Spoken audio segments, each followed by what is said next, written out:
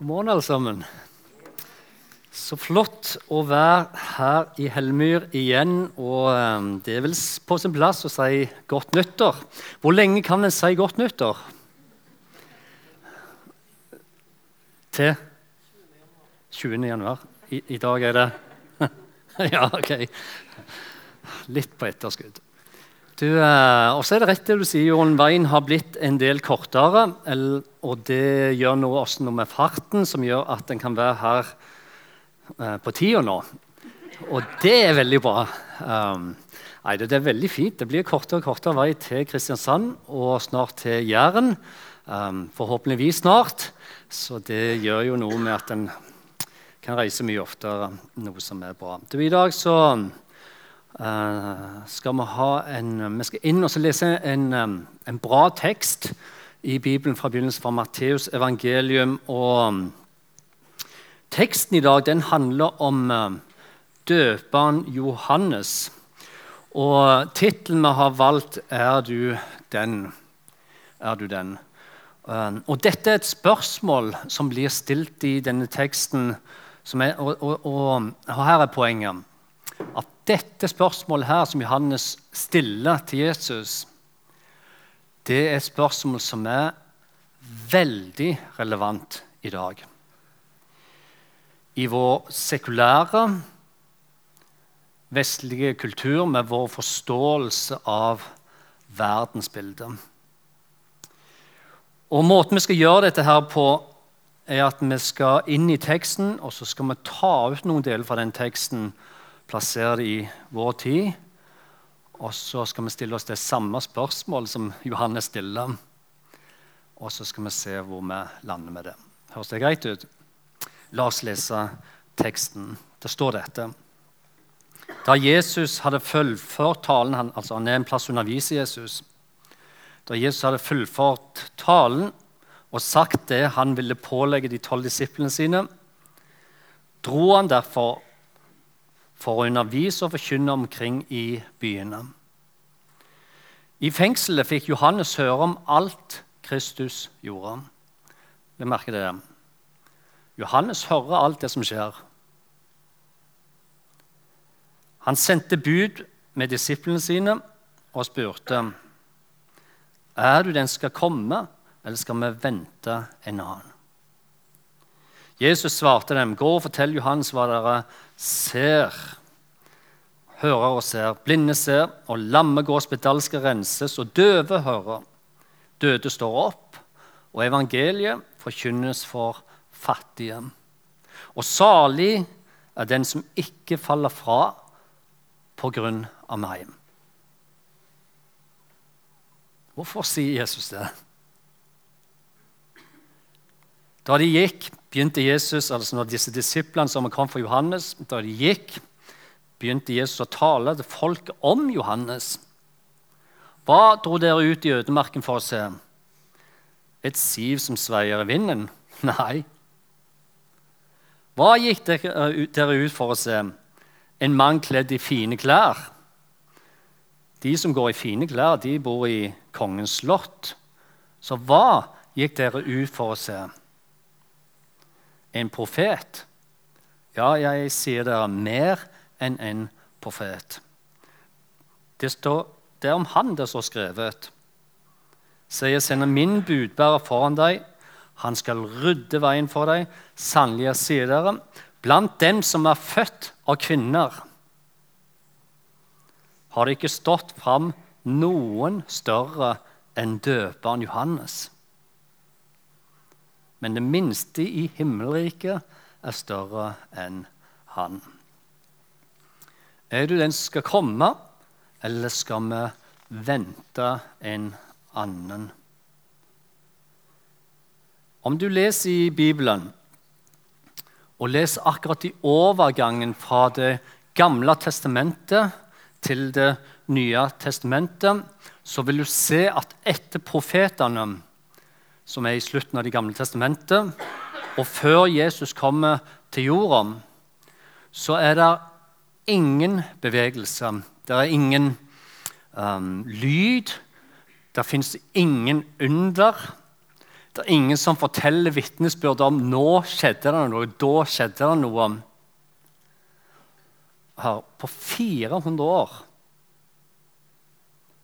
så er det ingenting. Total stillhet. Bare stillhet.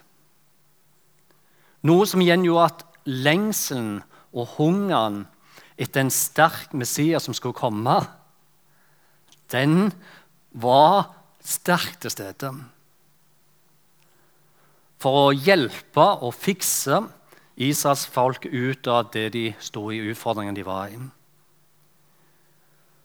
Og nå, etter 400 år i stillhet, så vil jeg tenke det, at dette her, altså hvis du tenker på det, det er mange generasjoner. Det er mye folk. Og det er lenge å vente. Det er lenge å vente. Jeg synes jeg venter lenge på svar. Men her snakker vi om mamma og pappa, og så barna, og så barnebarn, og så oldebarn, og så fortsetter vi i rekke med generasjoner i 400 år som venter. Og det de venter på nå, det var en sterk Messias som kunne fri dem fra problemene de hadde. En som kunne bære kongekrona med verdighet og med styrke. Og det er også det som gjør at døperen Johannes, som nå sitter i fengsel og opplever at livet på en måte raser sammen, vel å stille Jesus dette spørsmålet. Er du virkelig den som skal komme? Eller skal vi vente en annen? Et spørsmål som jeg tenker er bra, og det er et viktig spørsmål for oss som lever her i vår vestlige, moderne og sekulære samfunn, der vi fremelsker og framhever den sterke. I en kultur der ingen av oss virkelig ønsker å være svak, eller tenker om seg selv at han har opplevelse av å være svak, eller ønsker å vise våre svakheter for hverandre, eller ønsker å være ærlig med vårt liv. Er du den som skal komme, eller skal vi vente en annen? Når Jesus så svarer Johannes og sier, Johannes, vil du vite hvem jeg er? Hvorfor jeg er her? Hva jeg står for, og hva som er viktig for meg? Så sier Jesus, her er svaret mitt. Dette er meg. Dette er den jeg er, og dette er grunnen til jeg er her. Og dette er det folk sier om meg.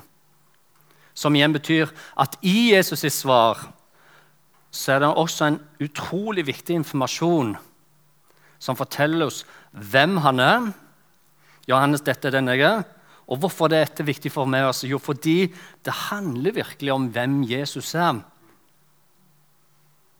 Og ikke en forestilling om hvem han er. Men det handler om Jesus og hvem han virkelig er. Og samtidig så handler dette svaret også om hvem Jesus ikke er.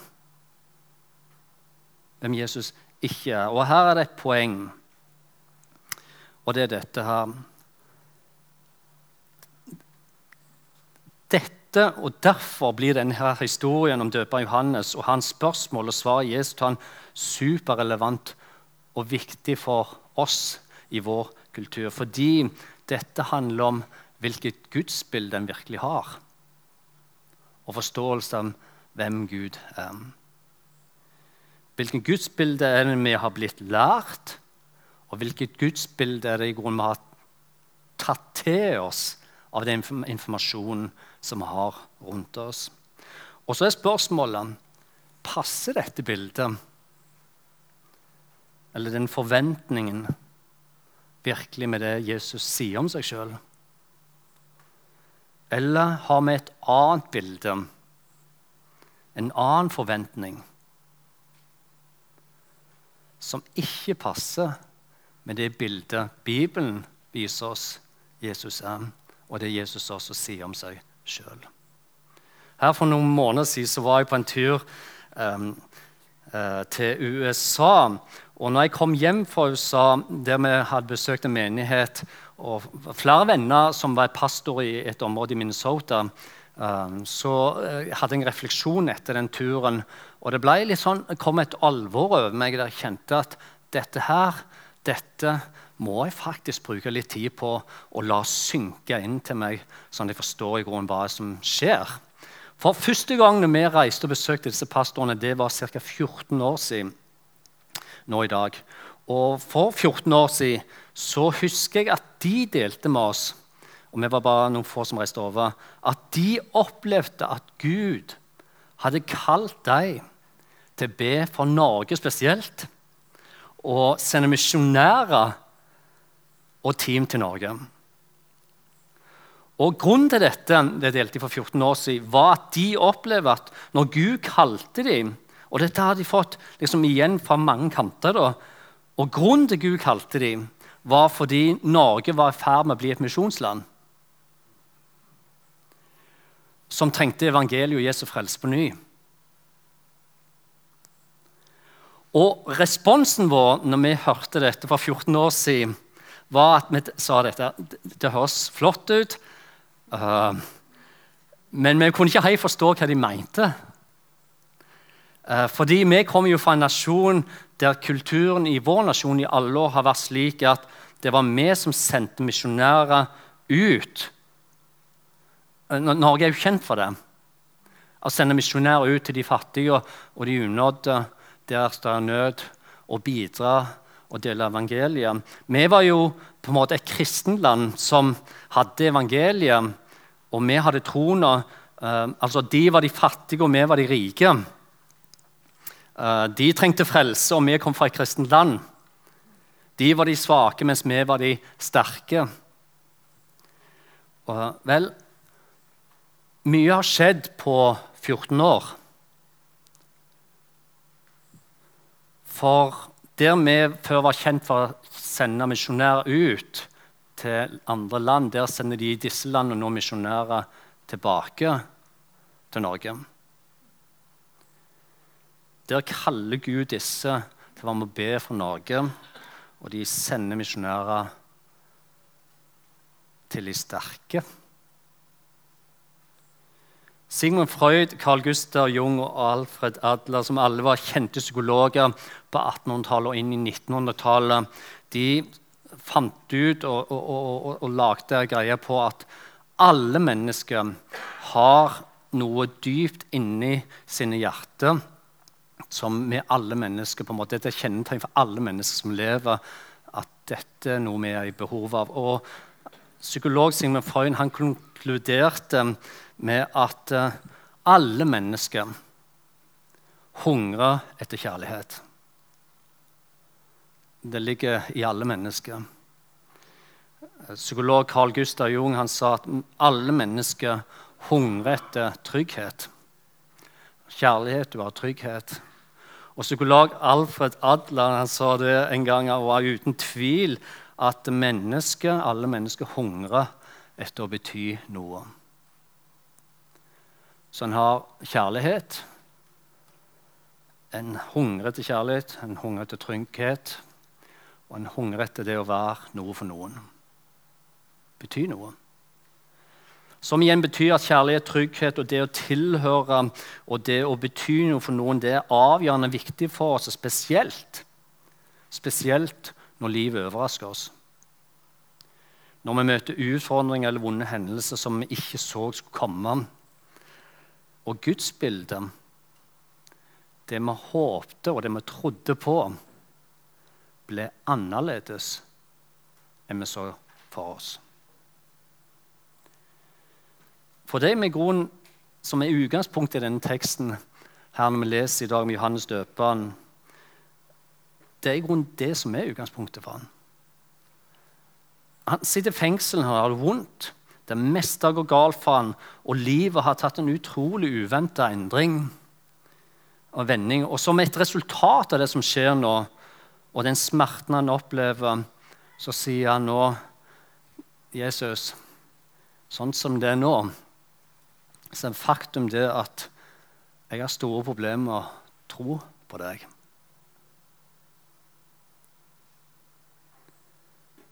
Det var ikke dette som for meg kanskje, og hvorfor skjer dette, og hvorfor gjør du ikke noe med dette? helt seriøst, er du den som skal komme?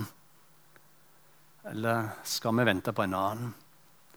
For det skjer jo liksom ingenting her. Og grunnen til han spør Jesus dette spørsmålet, det ser vi faktisk helt på slutten av svaret Jesus gir til han, for Jesus sier, «Salig er den som ikke faller fra på grunn av meg.» I en annen oversettelse så kan du lese at salig betyr lykkelig. Lykkelig er den som ikke tviler på meg. Og i en eldre oversettelse står det igjen, salig er den som ikke tar anstøt av meg. Og hvorfor sier Jesus dette her til Johannes? Jo, fordi når Johannes erfarer at livet ikke ble helt sånn som han så for seg, når smerten og lidelsen og forfølgelsen er der, så begynner han å tvile på at Jesus faktisk er den som han sier. Han hadde gitt hele livet sitt til dette, og han begynner å ta anstøt av Jesus. Noe som heller ikke er ukjent for oss nå i dag. For det er ikke uvanlig i dag å høre at noen sier eller skriver at det er vanskelig for meg å tro på en Gud når det er så mye ondskap i verden, og det skjer så mye vonde ting i livet mitt. Det er heller ikke uvanlig at en hører at i tillegg så er det såpass mye som provoserer meg med Jesus. Ja, det må være lov. Da hadde jeg også gitt beskjed, ja. Men for Johannes, så dette bildet av Johannes, det kan vi speile inn i vår kultur, det var i grunnen der man var på, for det er veldig mange som sier i dag at Jesus, du provoserer meg såpass med det du sier og den du er. Ja, faktisk så provoserer du meg så mye, og det Bibelen også sier, at vi tar anstøt av deg. For vi vil ikke ha noe med deg å gjøre hvis du mener det. Jeg husker godt den tiden tilbake når jeg var kristen, eller ble kristen da jeg var 17 år gammel. Og i det jeg nok frivillig og kanskje mest ufrivillig havnet i situasjoner der venner lurte på hva som hadde skjedd med meg. For jeg er ikke vokst opp i en kristen hjem eller noe sånt, og når jeg ble 17 år, så ble jeg nok litt sånn radikal frelst, hvis jeg kan si det. En gikk fra det til noe annet. Og jeg husker det var en fredag, og på mandag når jeg kom på skolen, så visste liksom hele skolen det virket det som, i hvert fall for meg. Det er ikke sikkert på det, men det virket sånn. Og jeg fikk masse spørsmål, og jeg gled imot meg. Tror du virkelig på dette her? Og i mange av disse pratene som fulgte med etterpå, så havnet det ofte ned til dette her, at de sa at ja, de kan være enige og strekke seg til at Jesus han er et godt forbilde, han er en god rollemodell, han er et bra medmenneske med god moral, som gikk rundt og gjorde mye godt. Og jeg husker at jeg pustet lettet ut. Så bra! Og grunnen til det var jo fordi på en eller annen måte så var det viktig for meg at de godtok min tro, og at vi fortsatt kunne være venner. Men det store spørsmålet er jo virkelig om de fikk med seg hva troen i grunnen handler om. Hvem Jesus virkelig er. Eller om de bare formet og dannet, og jeg var med å forme og danne et bilde av hvem Gud er, som nødvendigvis ikke er helt sant og helt rett. For Jesus har jo aldri sagt at han kom for å lære oss bare om moral. Jesus har aldri sagt at jeg kom for å være et godt medmenneske. Jesus har aldri sagt at jeg skal være en god mann som går rundt og gjør mange gode ting for mange mennesker. Han gjorde det, men det var ikke det han sa han kom for å gjøre. Og det er i grunnen dette som ligger i spørsmål til Johannes, som han stiller til Jesus, er du den skal komme, eller skal vi vente en annen? For den Messias han ventet på, og de ventet på i hundrevis av år, deres gudsbilde, deres forestilling var en sterk Messias. En leder som kommer ned og befrir dem fra makten og undertrykkelsen som de lå under. Så hvorfor, Jesus, gjør du ingenting? Hvorfor er du bare så stille? Hvorfor handler du ikke, og hvorfor griper du ikke inn når jeg lider og livet mitt er vanskelig? Hvorfor skjer det ikke noe? Kan jeg stole på deg? Kan jeg tro på deg? Er du den som skal komme? Hvem er det i grunnen som stiller dette spørsmålet? Og det er litt vesentlig viktig å få med seg. Jo, dette her er den samme mannen som bare ca. 1,5 år før dette pekte på Jesus og sa, se, det er Guds lam som bærer bort verdens synd. Johannes, han er den samme mannen som sa, jeg døyper dere med vann til omvendelse, men han som kommer etter meg er sterkere enn meg. Og jeg er ikke verdig til å ta av ham sandalene.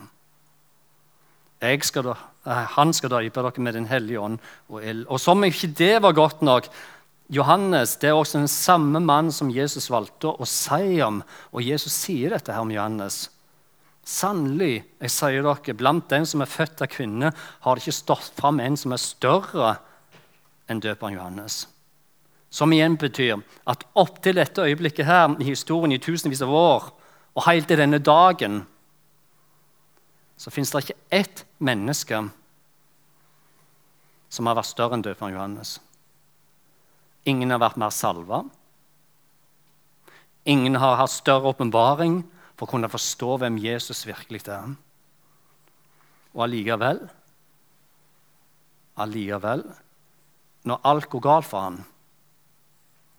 og han lenkes fast i et mørke inn i et fengsel, og mørket det legger seg over livet, så begynner også han å tvile på om Jesus virkelig er den som skal komme.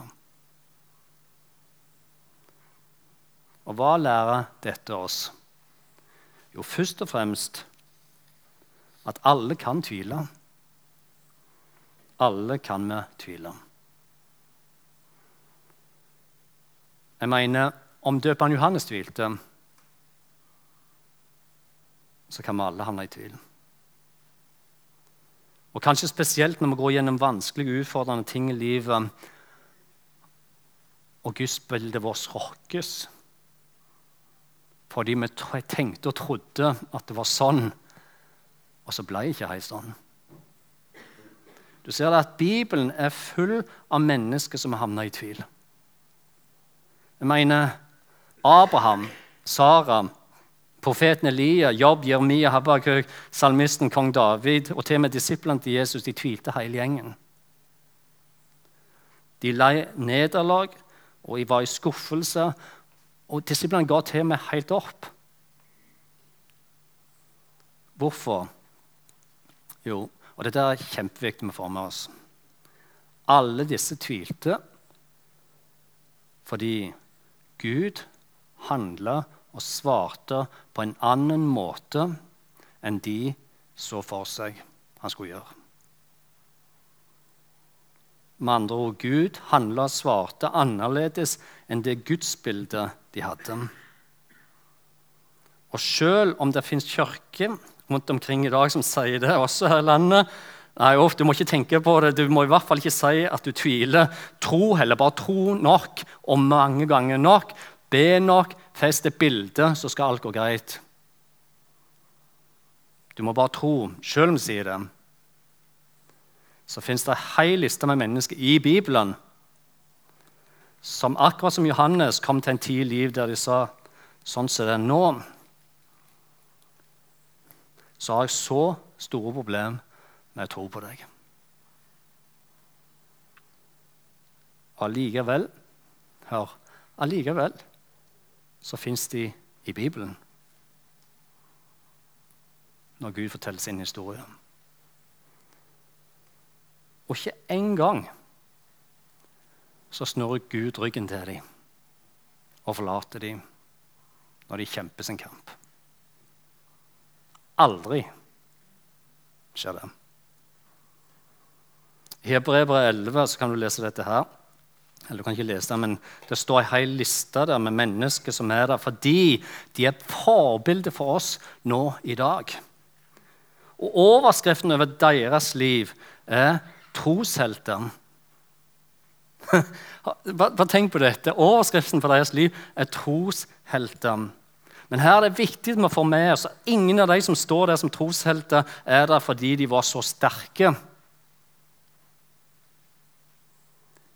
men fordi de har kjent det sin svakhet. Fordi de visste at de trengte en frelser. Og nettopp fordi de trengte en frelser, en Messias, som kunne hjelpe dem med deres tro, så står de der som troshelter. Paulus han velger å skrive sånn som dette her. Men det som er i verdens øyne er dårskap, det utvalgte Gud for å gjøre de vise til skamme. Og det som i verdens øyne er svagt, det utvalgte Gud for å gjøre det sterke til skamme. Det som er bra for oss å få med dette her, at tvil nødvendigvis ikke er troens verste fiende. Tvilen er ikke troens verste fiende, det er likegyldighet. Likegyldighet, det gjør noe med vår selvfølelse og vårt selvbilde når det kommer til troen om. Det vi tviler i grunnen må ha gått en bekreftelse på at vi har i tro. For uten troen er heller ingen tvil. Så en skal ikke være så redd for å tvile. En skal bare ikke gi opp. Og det er dette her som gjør at det svaret Jesus gir tilbake til Johannes, når han tvilte og når han faktisk tok anstøt og han sleit med tro på Jesus, når tvilen kom, så sier Jesus dette her. Gå og fortell Johannes hva dere hører og ser. Blinde ser, lamme går, spedalske renses og døve hører. Døde står opp, evangeliet forkynnes for de fattige, og salig er den som ikke faller fra på grunn av meg. Og jeg tenker dette her svaret her er et fantastisk svar. Det er et nydelig, direkte og tydelig svar som har minst to ting i seg. Og det første er dette her, at Jesus sier noe om hvem han er, hvem han kom for, og hvem han ikke er. Og Jesus sier noe om hvem han ikke noen gang kom til å være. Når han spør at du skal komme, så ligger det en forventning til Jesus og hva Jesus skal gjøre. Husk at 400 år har det gått. Det er lang, lang tid, og de har ventet på oppfyllelsen av alle profetiene som sa at den som skulle komme, han skulle springe rettferdighet mot urettferdigheten. En Messias som skulle komme, og de så for seg en sterk. Når du så hopper fram til Matteus evangelium, eller tilbake til Matteus evangelium ca. 1-2 år, så kan du lese om Johannes, og han sier dette. Jeg døper dere med vann til omvendelse, men han som kommer etter meg er sterkere enn meg, og jeg er ikke verdig å ta av ham sandalen. Han skal døpe dere med den hellige ånd og ild. Og legg merke til at Johannes han refererer her til en som er sterkere enn meg. Han kaller Jesus for den sterke. Og hvorfor sier Johannes det? Jo, fordi han og alle med han forstod det slik at den jødiske Messias ville være en sterk mann som skulle komme med styrke og omringe seg med de sterke. Og hvorfor ville han gjøre det? Jo, fordi hans jobb var å bringe rettferdighet til de undertrykte. Hans jobb var å stå imot urettferdigheten. Hans jobb var å bringe dom over ondskapen, dom over underkuene, dom over de som hadde behandlet urettferdig. Og den eneste måten han kunne gjøre det på, var at han først måtte være sterk, og han også måtte omringe seg med de sterke. Politisk kanskje, militær kanskje, i hvert fall med makt og myndighet. Og sånn er det vi mennesker fort tenker. Men det som er veldig tydelig er dette, at Jesus overhodet ikke ønsket å være den sterke i det hele tatt. Det er Guds bilde som Johannes og menneskene hadde. For den Jesus som vi ser når vi leser om, er en som velger å omringe seg med de svake. Jesus bruker nesten all tid sammen med de fattige og de svake i samfunnet. Og han velger å elske synderne og tollerne. og gi rom for de ustøtte. Noe Jesus også sier i svar han gir til Johannes. Gå og fortell Johannes hva dere hører og ser. De blinde de ser. Lamme går, spedalske renses. Døve hører, døde står opp, og evangeliet forkynnes for fattige. Dette er svar til Jesus. Salig, stopper han med. Lykkelig, velsignet er den som ikke faller fra på grunn av meg. Fordi du har et feil gudsbilde. Det er ikke sånn jeg er. Dette er den jeg er. Som betyr velsignet er han som tar imot meg som den svake. Velsignet er den som tar imot meg når hendene og føttene mine er gjennombåret. Velsignet er den som tror selv om han ikke ser. Velsignet er den som ikke er sterk, men vel å være svak.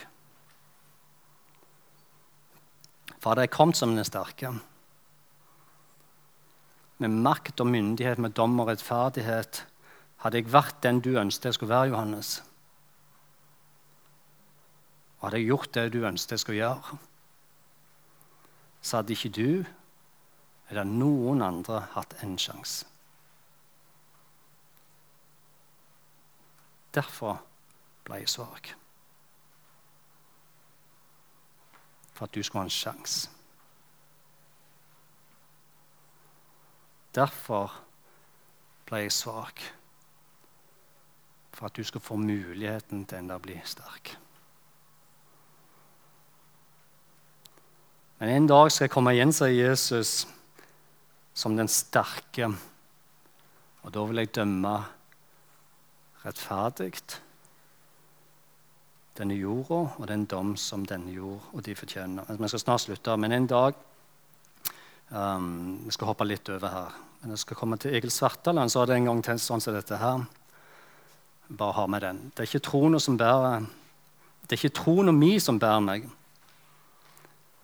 Det er han jeg tror på som bærer meg. Da var det viktig med et godt gudsbilde. Da var det viktig å ha et sunt gudsbilde. Et riktig gudsbilde. Og det han mener, Egil, at selv om mange sier at det er troen som bærer dem, så er det viktig å flytte tyngdepunktet over og si, vet du hva, det er ikke troen og mi som bærer meg. Det er han som bærer meg. Og grunnen til dette er nettopp fordi troen vår den er i bevegelse, den flytter seg, og vi tenker så mange ting som mennesker, at det er kjempeviktig at det er på Gud vi hviler, og ikke på vår tro. Han er den som er solid som et fjell. Det er ikke Jims tro. Han er den som bærer alle løftene i sitt ord. Det forstår ikke alltid Jim. Nei. Men det han har sagt i sitt ord, det kommer også til å skje. Max Lucado, som er pastor og en kjent forfatter, han skriver sånn som dette her, at tro er ikke en beskjeden honnør til et guddommelig vesen. Tro skjer når vi setter vår lit til Gud. Det er en beslutning om å lene oss helt på styrken til en levende frelser som elsker oss. Og da tenker jeg det er smart å hvile i. Det er Gud som bærer oss. Det er faktisk veldig viktig for vårt gudsbilde at vi hviler i at det er han som bærer oss, og ikke vår egen tro. Paulus han skriver sånn som dette her i Efeserbrevet 2. Men Gud er rik på barmhjertighet fordi han elsker oss med så stor kjærlighet. Gjorde oss leve med Kristus, vi som var døde på grunn av vår misgjerning.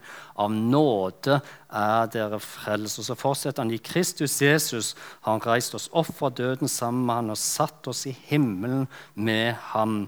Slik vil han i de kommende tider vise hvor overstrømmende rik han er på nåde, og hvor god han er mot oss i Kristus Jesus. Så kommer et av mine aller største favorittvers i hele Bibelen. For av nåde er dere frelst ved tro. Det er ikke deres eget verk, men den troen her, det er en Guds gave. Du ser at tro på Jesus, troen er en gave til oss. Fordi den fyller et dypt behov som alle mennesker har i sitt liv. Som kjærlighet, trygghet og tilhørighet. Og det å få lov til å bety noe for noen andre. Troen gitt oss for at vi skal hvile i at Gud han barmhjertig, han full av nåde og rik på kjærlighet til oss alle. Paulus han skriver sånn som dette nå nærmest virkelig slutten, for når jeg svak, da jeg sterk. Men hva betyr i grunnen dette som Paulus sier, når jeg svak, da jeg sterk? For Gud betyr det ingenting om jeg sterke som menneske, enten fysisk eller psykisk.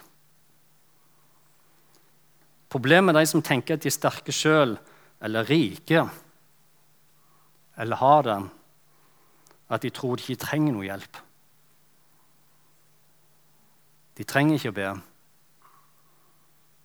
De ikke avhengige av en Gud som griper inn. De ikke avhengige av en Gud som trofast. De tenker at de fikser livet og kaller sitt selv. De lager seg et gudsbilde som ikke sant. Mens det Bibelen viser oss at bare den som kjenner sin svakhet, og som vet han helt avhengig av Jesu nåde og frelse, får se og erfare hvem Jesus virkelig er. Paulus skriver dette også. Alt makter i Kristus, han som gjør meg sterk.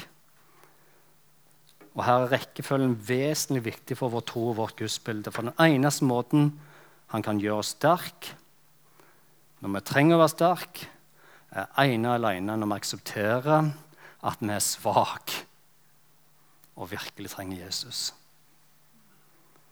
Fordi vi helt avhengige, desperat behov for hans nåde og hans frelse hver eneste dag. Vi skal avslutte det hele i dag med en kort bønn. Veldig liten bønn, og den kommer opp på skjermen her. Og hvis du ønsker å være med og be den bønnen, du kan først få lese den, og så skal vi be den sammen 2 ganger helt til slutt. Og så blir det avslutningen i dag. Det står sånn som det her.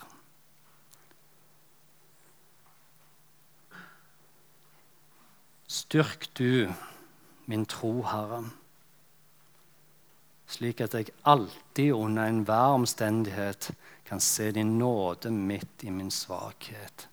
Amen. Bra, la oss ta det en gang til. Styrk min tro, Herre, slik at jeg alltid under enhver omstendighet kan se din nåde midt i min svakhet. Amen.